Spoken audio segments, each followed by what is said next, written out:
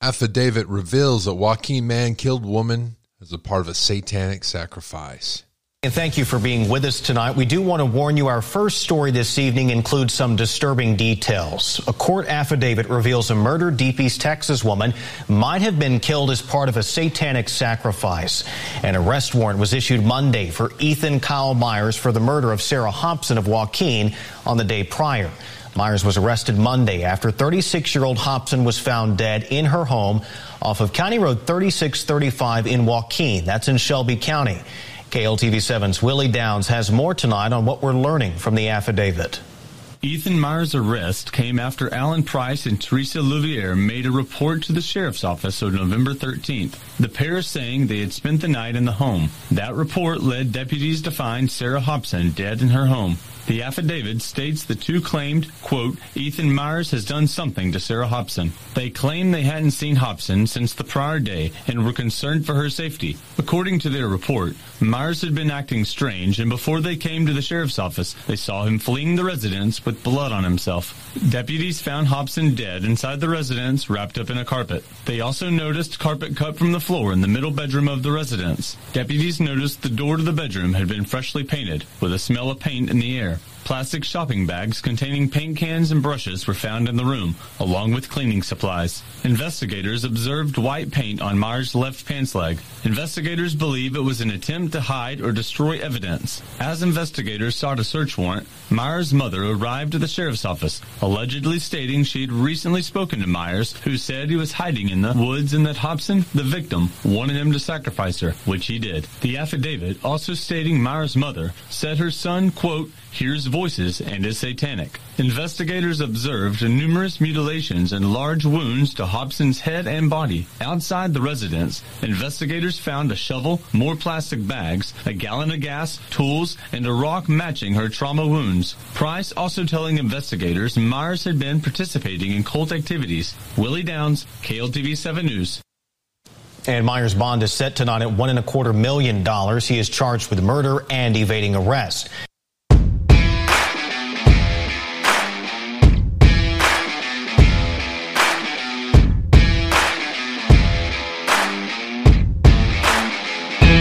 Hello, everybody. You're listening to Midnight Radio. I'm your host, Jerry Adams. Thank you for joining me. Let me go over some of the top stories we're going to go over today. We have some unfortunate news about the death of a toddler. We got the test results back from the autopsy. The toddler died 9 months ago. We have more information about the Idaho University murders.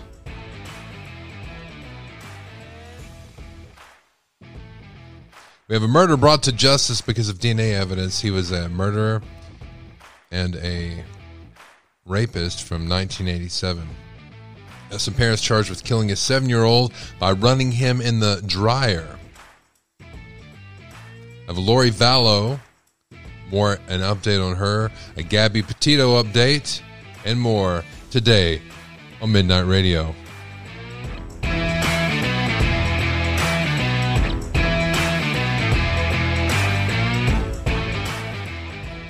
If you'd like to call in and leave a voicemail message, you can do that. The phone number is 325-261-0892.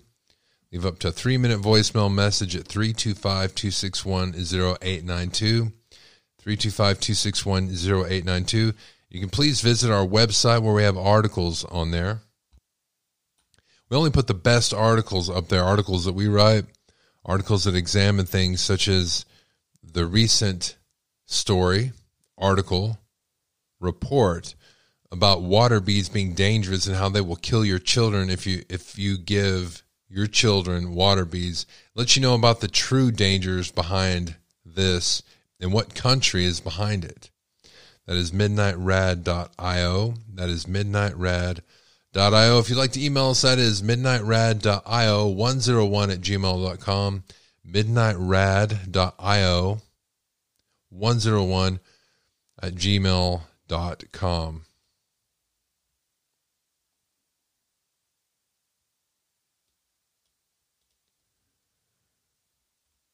This happened February 15th of last year.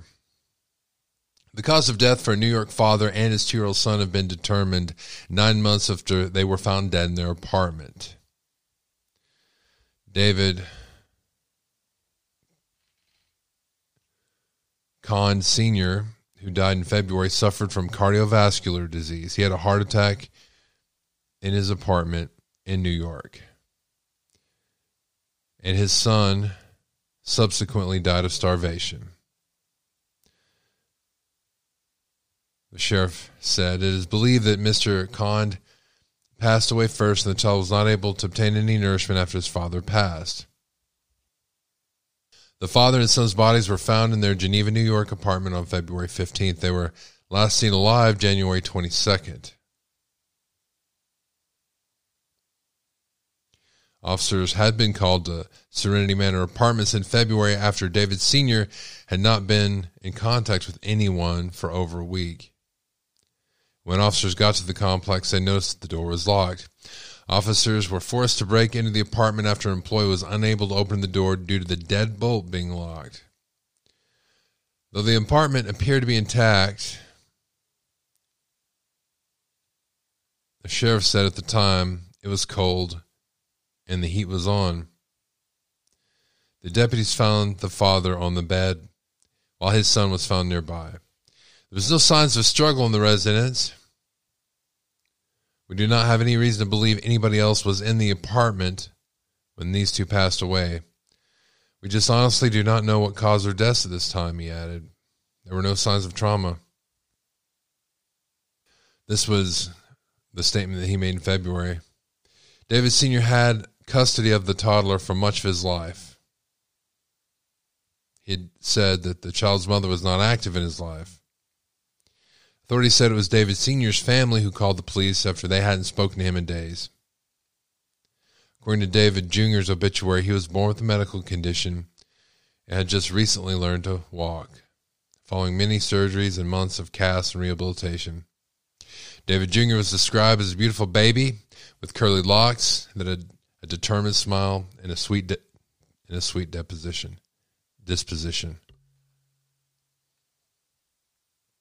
There's some new information out about the University of Idaho murders. Two things in particular. Authorities are looking for a Rambo-style knife. And also the police are walking back a statement that they previously made that we talked about yesterday. They talked about how nobody was in danger. They're walking that back after latest developments. We do need to be aware. The individual is still out there, right? We need to be vigilant. We need to watch out for our neighbors. Why has there been such limited information over the past couple of days? I mean, we're almost 4 days into this. Why has it been so limited? I probably should have been standing here a day or so ago, but I'm here now. Idaho police walking back the notion the public should not be cautious. Suspects still at large. They don't know who it is after the gruesome murder of 4 college students. Dan Springer up live again, Moscow, Idaho, with more. And where we think we are today, Dan, good morning. Yeah, good morning, Bill. That police chief of Moscow finally said what people around here have been feeling ever since those 4 students were murdered on Sunday, that with the killer of those students still out there on the loose, this community is still in danger. There very much is still a threat to the people here, and they have to be vigilant about their safety. We also now have some video of 2 of the victims, Madison Mogan and Kaylee Goncalves, at a food truck just hours before they were murdered. And a shocking detail from that news conference: there were 2 other roommates in the rental house during the murders, and they have been cooperating with police. The other 2 roommates were there at the time of the attack? All the information that we have from our investigation is that, yes, they were. Okay, but they were unhurt? That is correct. Police say there was no sign of forced entry and no evidence of a robbery. They would not say if the roommates slept through the slayings or were tied up. Nothing else on that. The University of Idaho president also spoke and got choked up talking about the victims. First, my deepest condolences to the families and friends of Ethan, Kaylee, Zena, and Madison. Excuse me.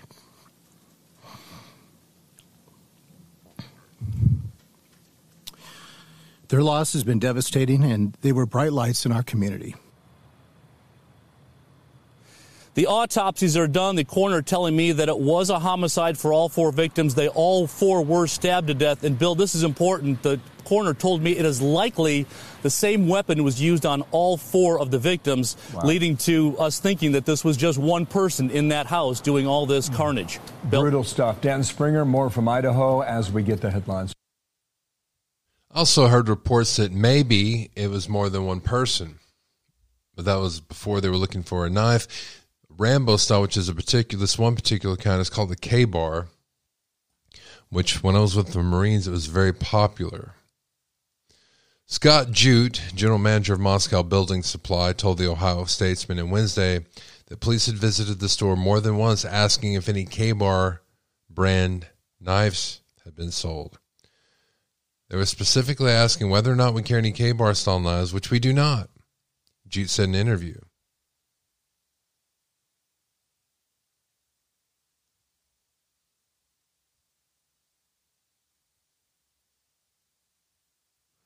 The coroner told the news station that the same knife was likely used to kill all 4 students. And that's what is making the news think now that it was probably just one person.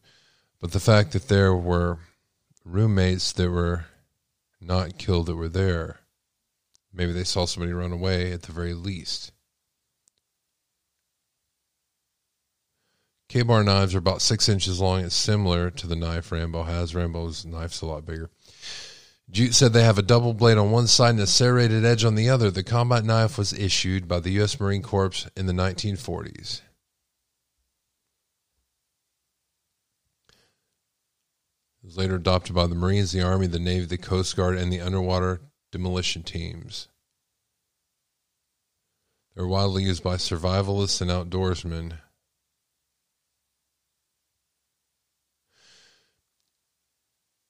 Now, the Moscow police chief, James Fry, said this. Investigators are pursuing every lead and believe it was an isolated target attack based on the evidence at the scene. And that's what they said earlier. Made him say, oh, don't worry about it. The public is safe. And then they said, well, this murderer is still out there, so you should worry about it. And they said that after the sister of one of the victims said, no, every student that is at Moscow right now needs to leave until they get this person. And that is when this police department retracted their statement about it not being safe. And many of the students there at the University of Idaho are leaving and doing online courses. Now, it was a sister of Kylie Gonclaves. She was one of the 4, unfortunately, murdered.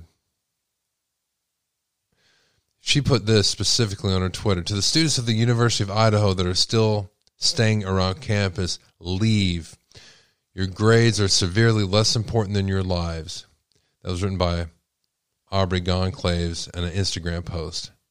Instagram, I stand corrected. No one is in custody and therefore no one is safe.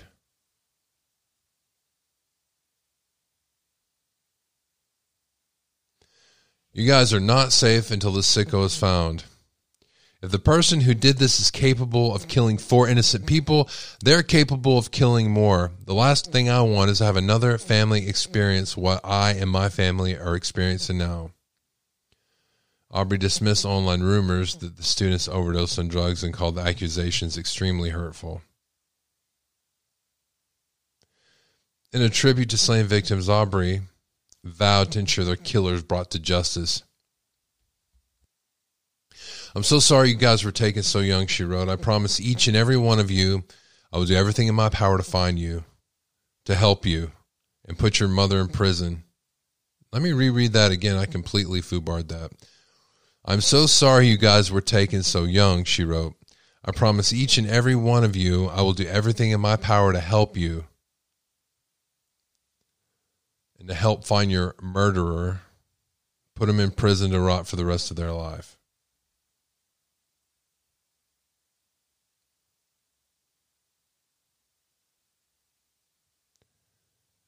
This person is dangerous and he is not in custody. How police say no threat makes no sense, she wrote. They were fighters and this still happened. No one is safe. Please get your loved ones home.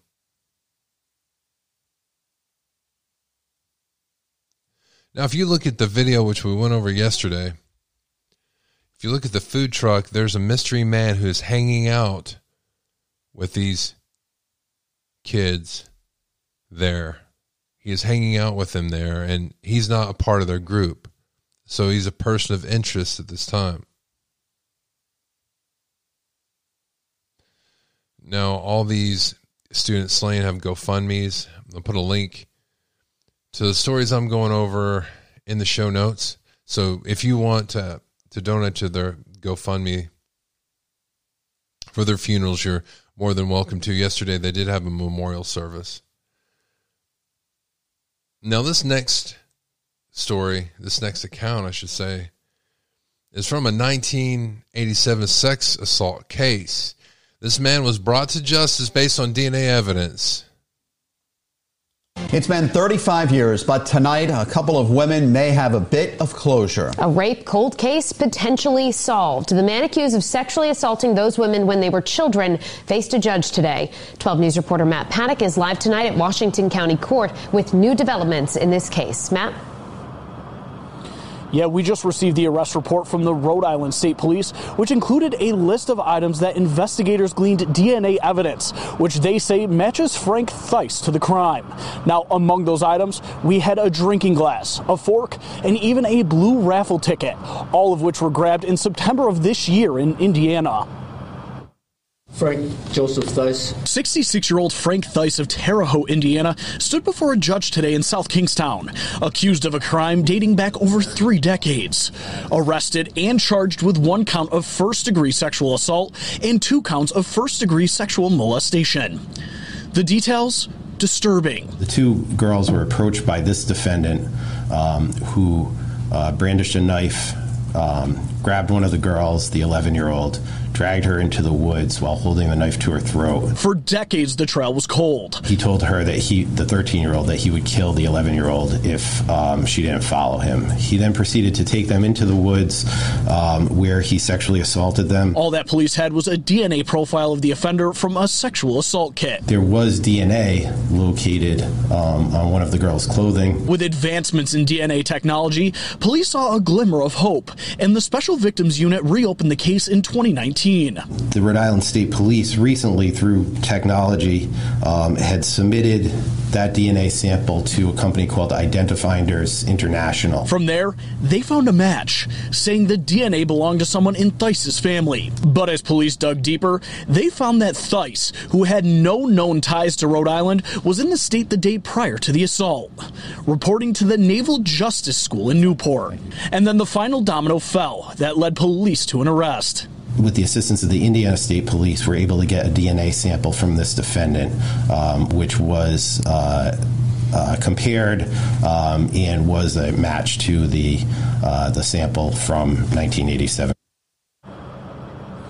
Frank Thice pleading not guilty today in court and is being held without bail at this time. Now, he is expected back in court next Wednesday. Reporting live in South Kingstown, Matt Paddock, 12 News. I also want to say this.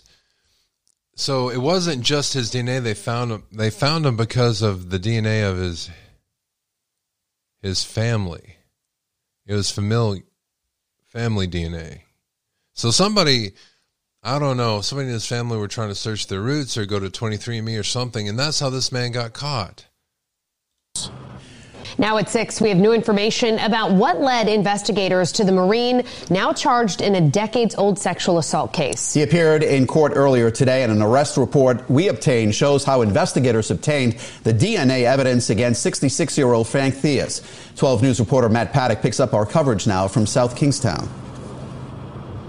Well, as you just said there, Mike and Shannon, we just received the arrest report from the Rhode Island State Police, which included a list of items that investigators gleaned DNA evidence, which they say matches Frank Thice to this crime. Now, among those items, a drinking glass, a fork, and even a blue raffle ticket. So somebody signs up for 23andMe, or they sign up for Ancestry.com. They do their kit. They send in their DNA, and their uncle gets arrested, or their father. This is very interesting, isn't it? where we're at today. But not only that, you have the Mormon Church in Salt Lake City. And I know this because there's somebody in my family that works in a lab there. And they're cataloging, because it's part of their religion to catalog everybody's DNA. So many of those Ancestry.coms, they work with that Mormon Church. This is fascinating, isn't it? I think it's wrong on some levels, perhaps. I mean, there are moral implications. What's more sacred than your DNA? Do you personally not own your own DNA, yet anybody can collect it? I mean, regardless of the crime, forget about that. It's I'm a writer, and one of the things that angers me, I'll go legal in an instant if somebody steals my writing and uses my writing for something else, whether it's an email or whatever. But this is your DNA. This is the very fabric of what creates you, and yet anybody can own it. What are the implications of that? But there are good things coming out like this.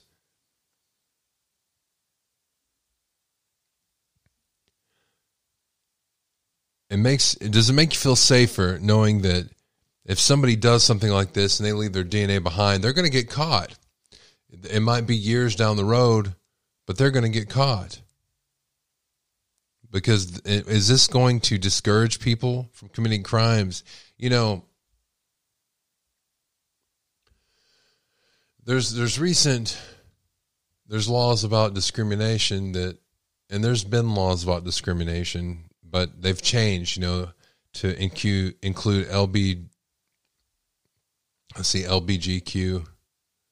LBGTQ now.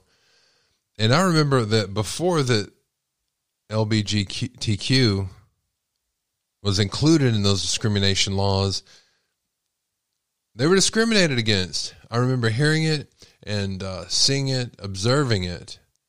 And I marveled at the time. I'm like, the only reason people are doing this is because it's not illegal. Now, there is something to having a protected class of people. There is something to the rule of law that keeps people straight from doing these things.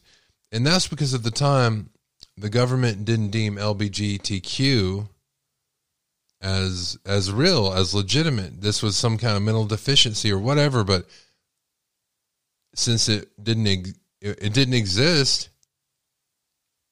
it couldn't be considered to be discriminated against. You know, people made jokes and they did all kinds of stuff just because they could.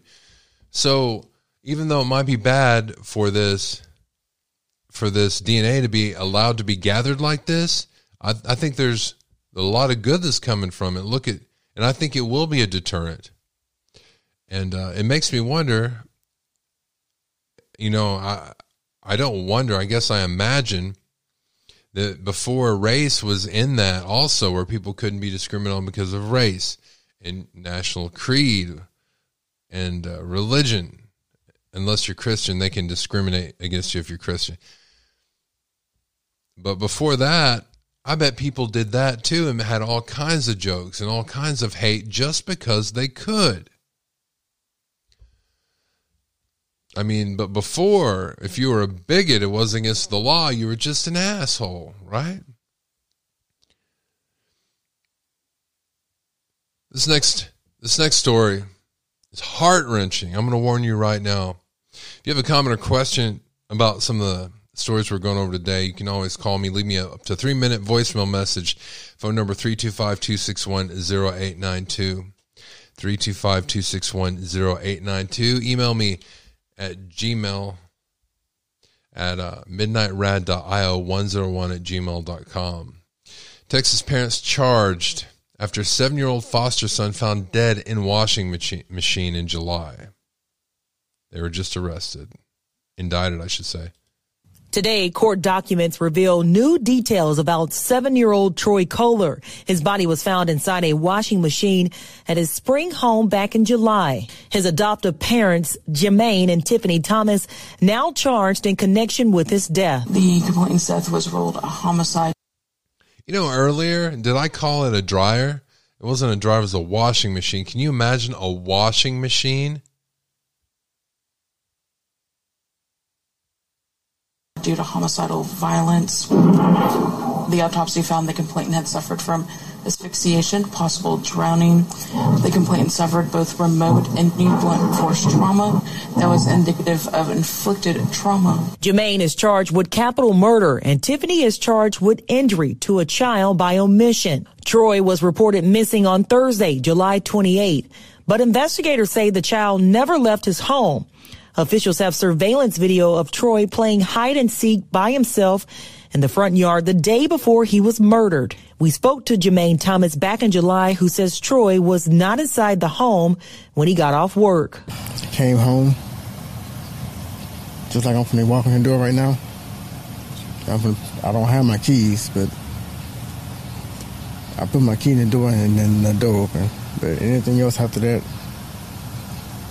I don't know. Investigators also reviewed text messages from the couple's cell phone that describe how they were going to kill the little boy because he ate their snacks. She, quote, threatened to put him in the stove and turn it on, end quote.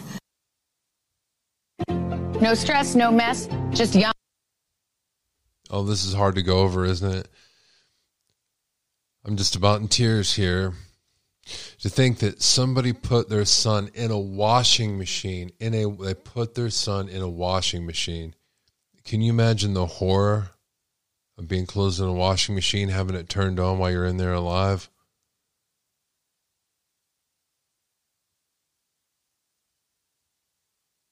Oh my God. Because your kid ate your snacks and their kid was hungry. Oh my gosh. The mama was big too. This is just so wrong on many levels.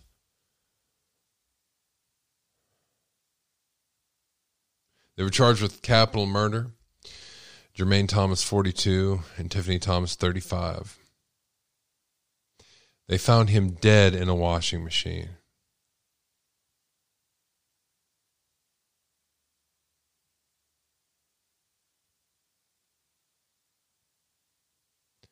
According to the court documents, they state that Troy experienced asphyxiation, blunt force trauma, and possible drowning. Authorities also found blood on the washing machine in elsewhere in the home. It was a top-loading washing machine. You see the videos of this, the deputies taking it out of the house. Documents say the parents were upset that Troy ate some of Tiffany Thomas's oatmeal cream and threatened to put the boy in the oven until he confessed, and that he ate Jermaine Thomas's donut sticks.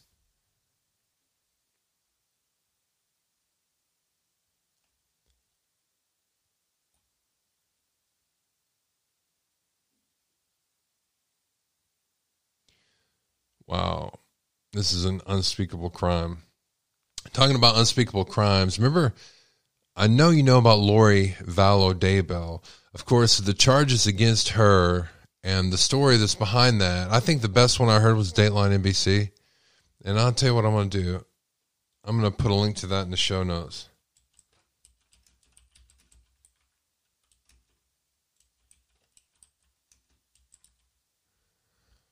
Because you can get that whole story. Matter of fact, let me go ahead and wrap that up, and then I'll tell you about the new news. I would hope. So, here we go.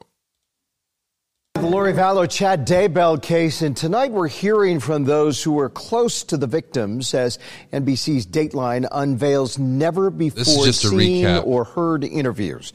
Our Tristan Lewis spoke with Dateline's Keith Morrison and joins us now with what he said about one of the most watched series in Dateline history.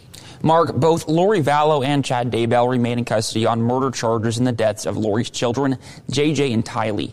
Daybell, who is also facing a murder charge for his late wife Tammy, has pleaded not guilty. Vallow's trial is currently on hold after a judge found her not competent to stand trial. She is also facing conspiracy to commit shooting charges in the death of her ex-husband. And Morrison says this new episode shows this case was not something that just happened, but was carefully planned.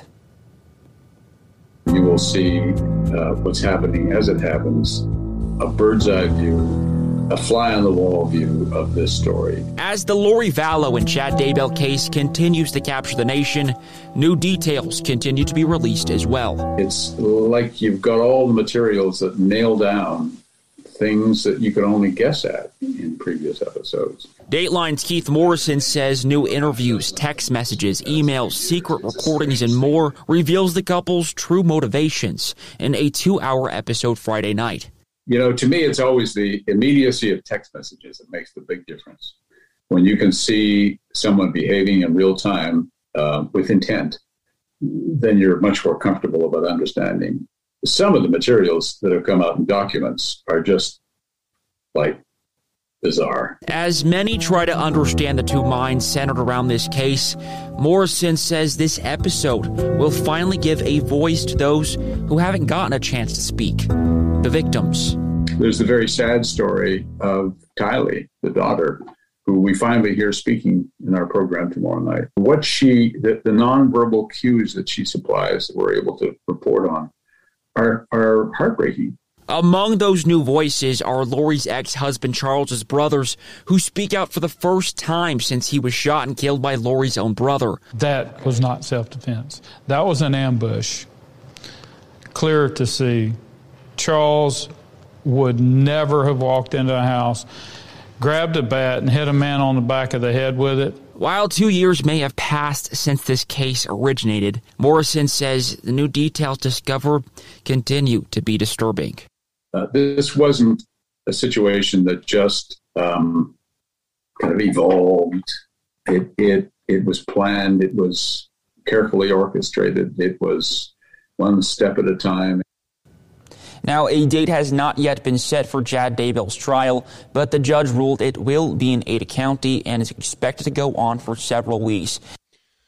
So she was recently deemed competent for trial. That just happened yesterday.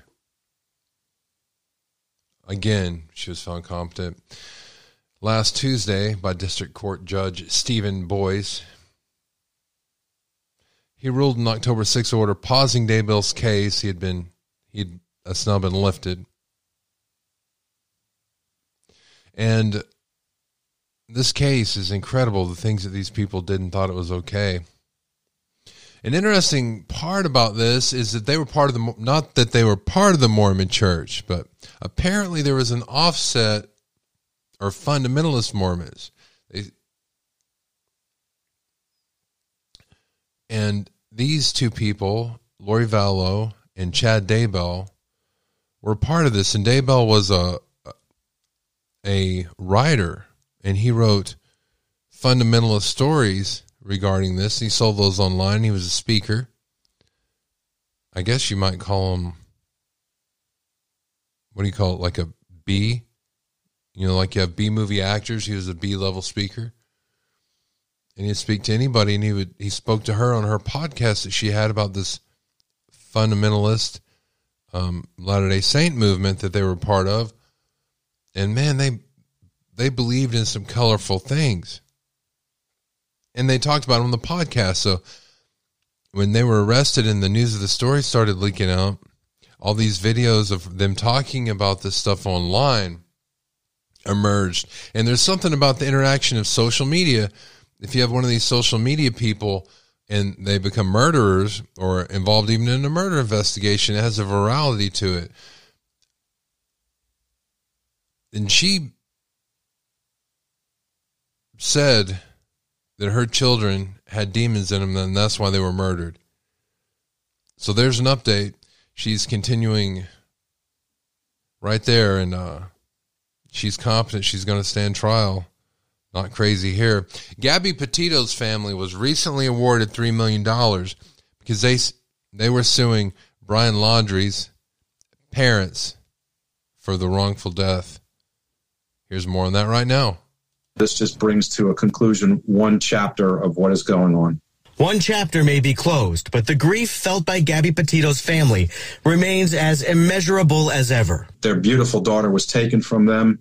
Not only that, they were denied the right to face the person who murdered their daughter. That person was Brian Laundrie, Gabby's boyfriend, who investigators say admitted in a notebook to killing her during their cross-country trip in 2021. Weeks later, Laundrie took his own life in Myakkahatchee Creek Park near his parents' home in Sarasota County. Gabby's parents filed a wrongful death lawsuit against Laundrie's estate. The two sides recently agreed to a $3 million settlement. Petito family attorney Patrick Riley tells us that's an arbitrary amount, far greater than what Laundrie's estate would likely include, but it allows Gabby's family to move forward. There's no amount of money that could compensate them for the loss of their daughter. And whatever monies they do receive will go to the Gabby Petito Foundation. But this settlement does not impact a second lawsuit filed by Gabby's parents, accusing the Laundries of intentional infliction of emotional distress. They say Brian's parents weren't forthcoming with investigators and released public statements contrary to what they knew. Tampa attorney Anthony Rickman, who's not involved in this case but has followed it closely, explained how that lawsuit is different. A proactive step, releasing to the press through their attorney that they hoped Gabby will be returned safely, knowing that she was already killed by their son. That's what creates the cause of action in that case. The Laundries deny those allegations. In response to the settlement announced Thursday, their attorney told Fox 13, quote, "Hopefully this brings some closure to this one chapter of this tragedy, and I look forward to working with Pat Riley to resolve the litigation pending against Chris and Roberta." For now, Riley says Gabby's parents are focused on helping others through the charity they named after her to help victims of domestic violence and assist in missing persons cases like hers. They'd like to make that turn that tragedy, if they can, in some form into something good. They don't want anyone to have to go through what Gabby went through when the signs are there. Yeah, and Gabby's family also filed a $50 million lawsuit earlier this month against the Moab Police Department in Utah.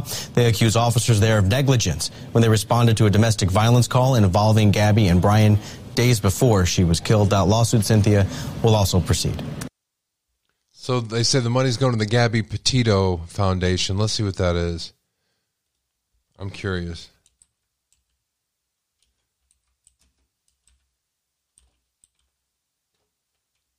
I wonder,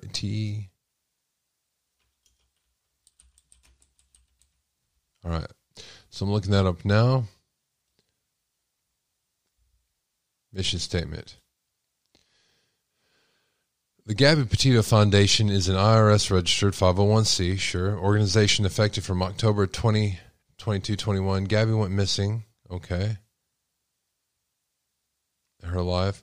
The mission of the foundation is to address the needs of organizations that support locating missing persons and to provide aid to organizations that assist victims of domestic violence situations through education, awareness, and prevention strategies.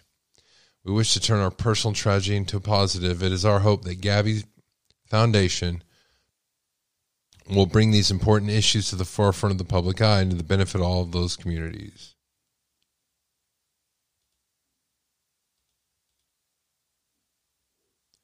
Well, this is interesting.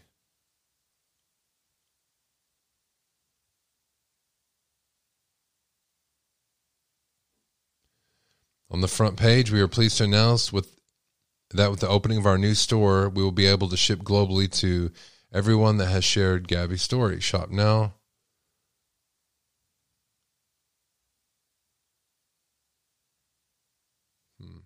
JDH Iron Design, Let It Be keychain.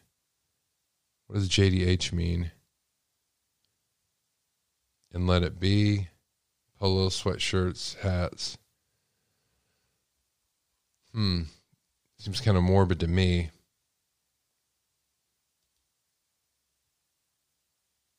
There's a scholarship.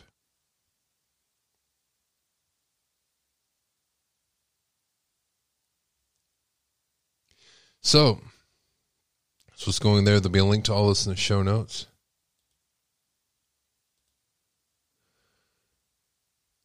I just got, right before I came on here, I got an update to this story. More of a statement from the child's aunt. And here's a story. Young mother, 27, who is behind on her rent and bills as she struggled with cost of living, took her 3-year-old daughter by the hand and walked in front of the train.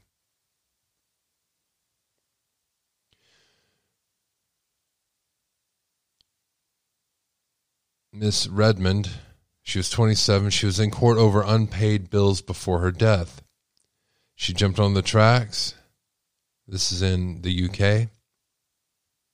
At Taplow Station with daughter on February 18th, 2019. Now, why is this coming into the news now?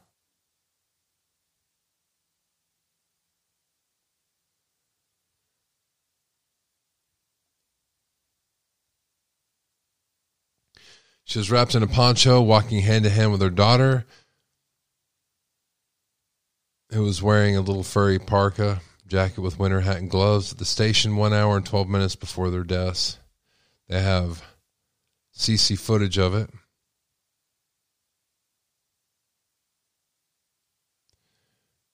Sadly, what we can see is that she gathers her daughter up in her arms and jumps carefully from the platform down to what is known as the forefoot, and then is struck by the train. The British Transport Police subsequently declared the death suspicious.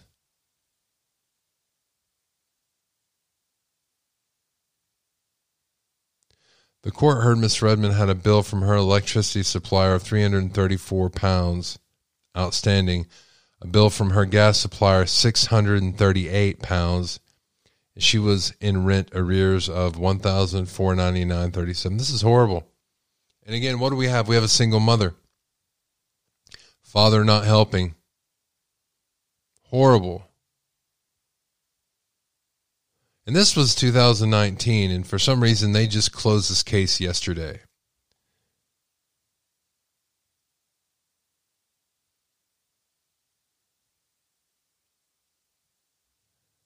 This is shedding light on the crisis in the UK with heating.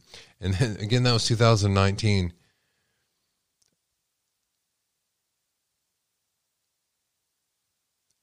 This is not to even talk about what's going to happen this winter in the UK. And they have variable pricing there, too. It's horrible.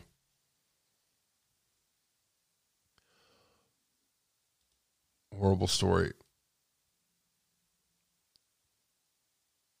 Now,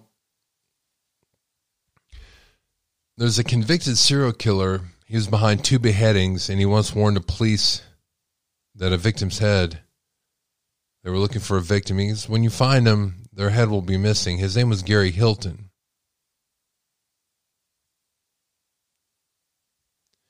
He was convicted of at least 3 murders throughout the Southeast, including beheadings, and accused of several other slayings. He told investigators searching for his final victim that her head will be missing.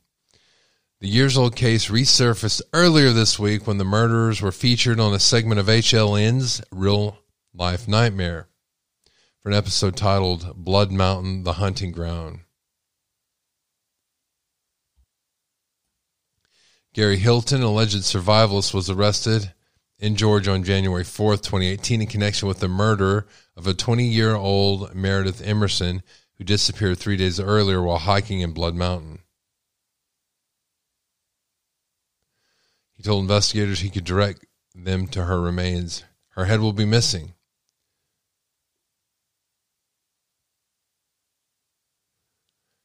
I remember going over this. I've went over the story before. It was chilling and terrifying. And he was basically one of the most psychotic killers I'd ever heard about. But he was basically homeless with his dog, and he lived in this van. And he was traveling around. Yep. I'm reading this right here. Local law enforcement got the word on January 4th that Hilton was at a local convenience store. Officers arrived to Hilton literally trying to clean his van of evidence because he's seeing his photograph in the newspapers. So the woman that he abducted and murdered, well, she had a dog with her. Okay? And he liked dogs, so he was going to murder a dog. So he had the dog with him, with his dog in the van, and the lady he murdered, her dog got away, or he let it go, and it led, because there was also a poster out for this missing dog. It led to his arrest.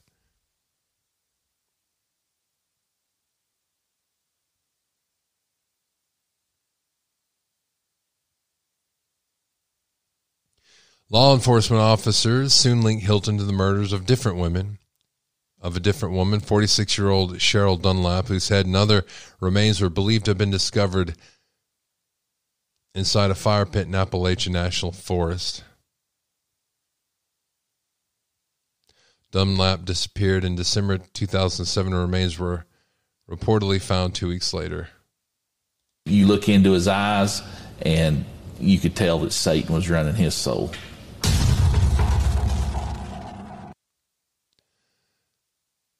He was allegedly linked to the deaths of a married couple, John and Irene Bryant, ages 80 and 40 respectively, who disappeared while hiking on October 2007 in North Carolina.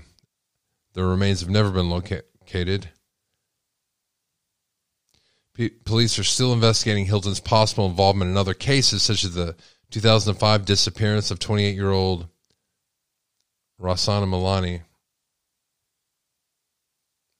Hilton was sentenced to be executed and remains on death row in Florida. And when it is time for him to be put to death, I have no doubt that it's going to be all over the news. This is something else that was kind of left on a low profile because this involves a police officer off duty, and it's a female. An off-duty police officer in western New York State shot a woman to death, wounded another woman, and then killed herself during a domestic dispute. The shootings happened shortly before 7 p.m. on Monday at a home in Rochester. Police said police officer Tiffany Gatson of the city of Greece, a Rochester suburb, shot 27-year-old Angeli Solis and a second woman and then turned the gun on herself. And that's really all there is to it. That's all the police will say. She was pronounced dead at the scene. Police said that Gaston, 29, was taken to a hospital where she died. The remaining victim was treated at a hospital for gunshot wounds that police said were not life-threatening. They said that the shooting stemmed from a domestic dispute and wouldn't elaborate any farther than that. The police put out a statement, and they wanted to express their collective sorrow and grief. And the agency would cooperate with the Rochester Department and the State Attorney General's office for the investigation of the shooting. So I'm looking at, here's what I do and here's why I'm doing it. I'm a writer, and you'll notice from the latest report that I did on the water beads, I go through all these stories that you guys send to me and the ones that I research on a daily basis. And I would do this anyway if I wasn't talking to you. I just decided to let you into my world here. So I go through all these stories till I find something that clicks. And not that all these stories aren't valuable, but the last one that clicked was the water beads. And I have a couple more that clicked. And I'm going to do specials, what I call specials on those. So you'll get individual episodes about those, and you also get videos on the YouTube page. Right now, to let you know, I do plan on doing the lives because I shoot those specials live, and there's no reason to not broadcast it other than the fact that I'm having an issue now with my broadcasting software. It's doing an echo. So when I broadcast, it's echoing.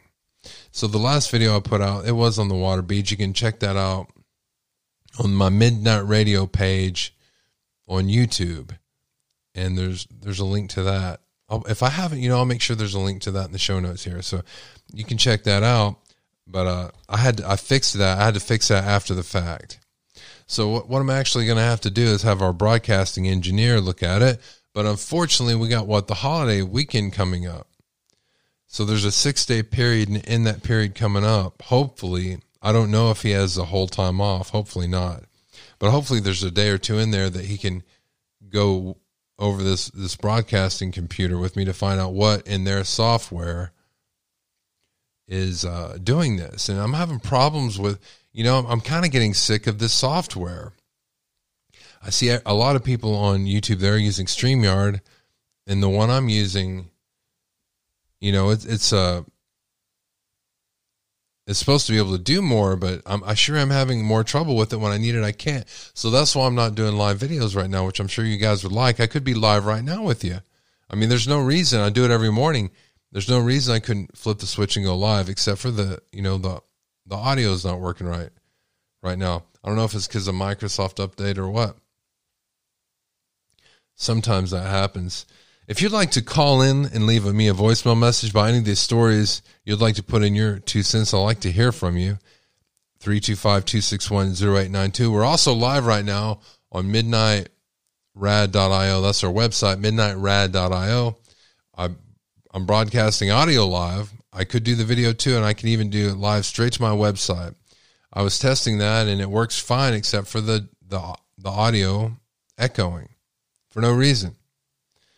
I mean, the audio records fine. The audio itself is broadcasting fine, but something through that software. But again, that's on the website, midnightrad.io. I still intend to come up with a rock solid schedule for you guys. If you do want to join me live, phone number is 325-261-0892. Website, midnightrad.io. Email is midnightrad.io101@gmail.com. Now, this is interesting. It's an ancient fish teeth reveal earliest sign of cooking. Human beings used fire to cook food hundreds and thousands of years earlier than previously thought, an Israeli-led group of researchers have suggested. They found evidence in the 780,000-year-old remains. 780,000-year-old remains of a huge carp-like fish discovered in northern Israel.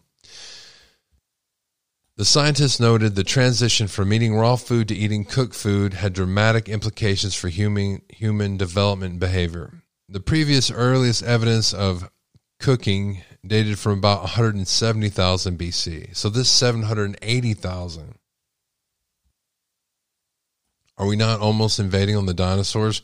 The remains of the 2-meter, that's 6.5-foot fish, were found at the Gersher Bernat Yaakov archaeological site, which spans the River Jordan, about 8.5 miles north of the Sea of Galilee.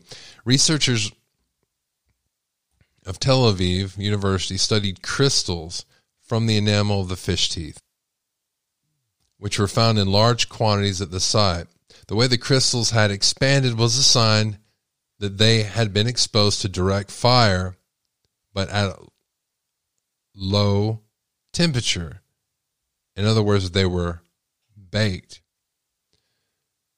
They said that gaining the skill required to cook food marks a significant evolutionary advance, as it provided an additional means for making optimal use of available food resources. It's even possible that cooking was not limited to fish, but also included various types of animals and plants. This story will be on the show notes of the podcast for those that are interested. And here's another story. Declining global sperm count could threaten humankind's survival. A meta-study reveals worrying results. I'm interested in this study because did they check everybody's sperm? Nobody checked mine. The world population hit the 8 billion milestone just yesterday, serving as an incredible indicator of improving human lifespan and health. While forecasts predict this rapid growth to slow down, scientists have discovered a concerning factor that, according to the study's authors, could possibly threaten our species with extinction. A new international study demonstrated that sperm counts among people with testes, not from people without testes, from South and Central America, Asia, and Africa, have been drastically dipping at unprecedented levels. This builds upon a 2017 research that had already shown similar results among North American, European, and Australian residents. So that's just North American, European, and Australian is all they checked. This is a reason for alarm because a lower sperm count doesn't just affect the patient's reproductive prowess, but also points to increased risk of testicular cancer, decreased lifespan, and chronic disease. In just the past 46 years, sperm counts have fallen by over 50% worldwide. Now, I'm going to go down. Now, there's a link.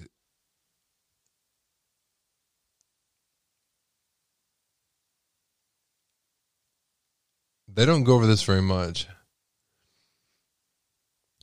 To how they obtain the samples. That's kind of what I'm curious about, where they obtain the samples. And if you have people paid to give you their sperm, that's something too. If they're paid for the study, I mean, you would also be looking at a class type issue. Maybe it's a class of people that would sell their sperm for $5. That's the people that would have a low sperm count. It seems to me like there'd be other factors to look at. You've been listening to Midnight Radio. My name is Jerry Adams. If you'd like to call in, leave a voicemail message, 325-261-0892. And email us at midnightrad.io101@gmail.com. Our website is midnightrad.io. That's Midnight Radio, midnightrad.io. We'll be with you again. I want to let you know, God bless and all my best.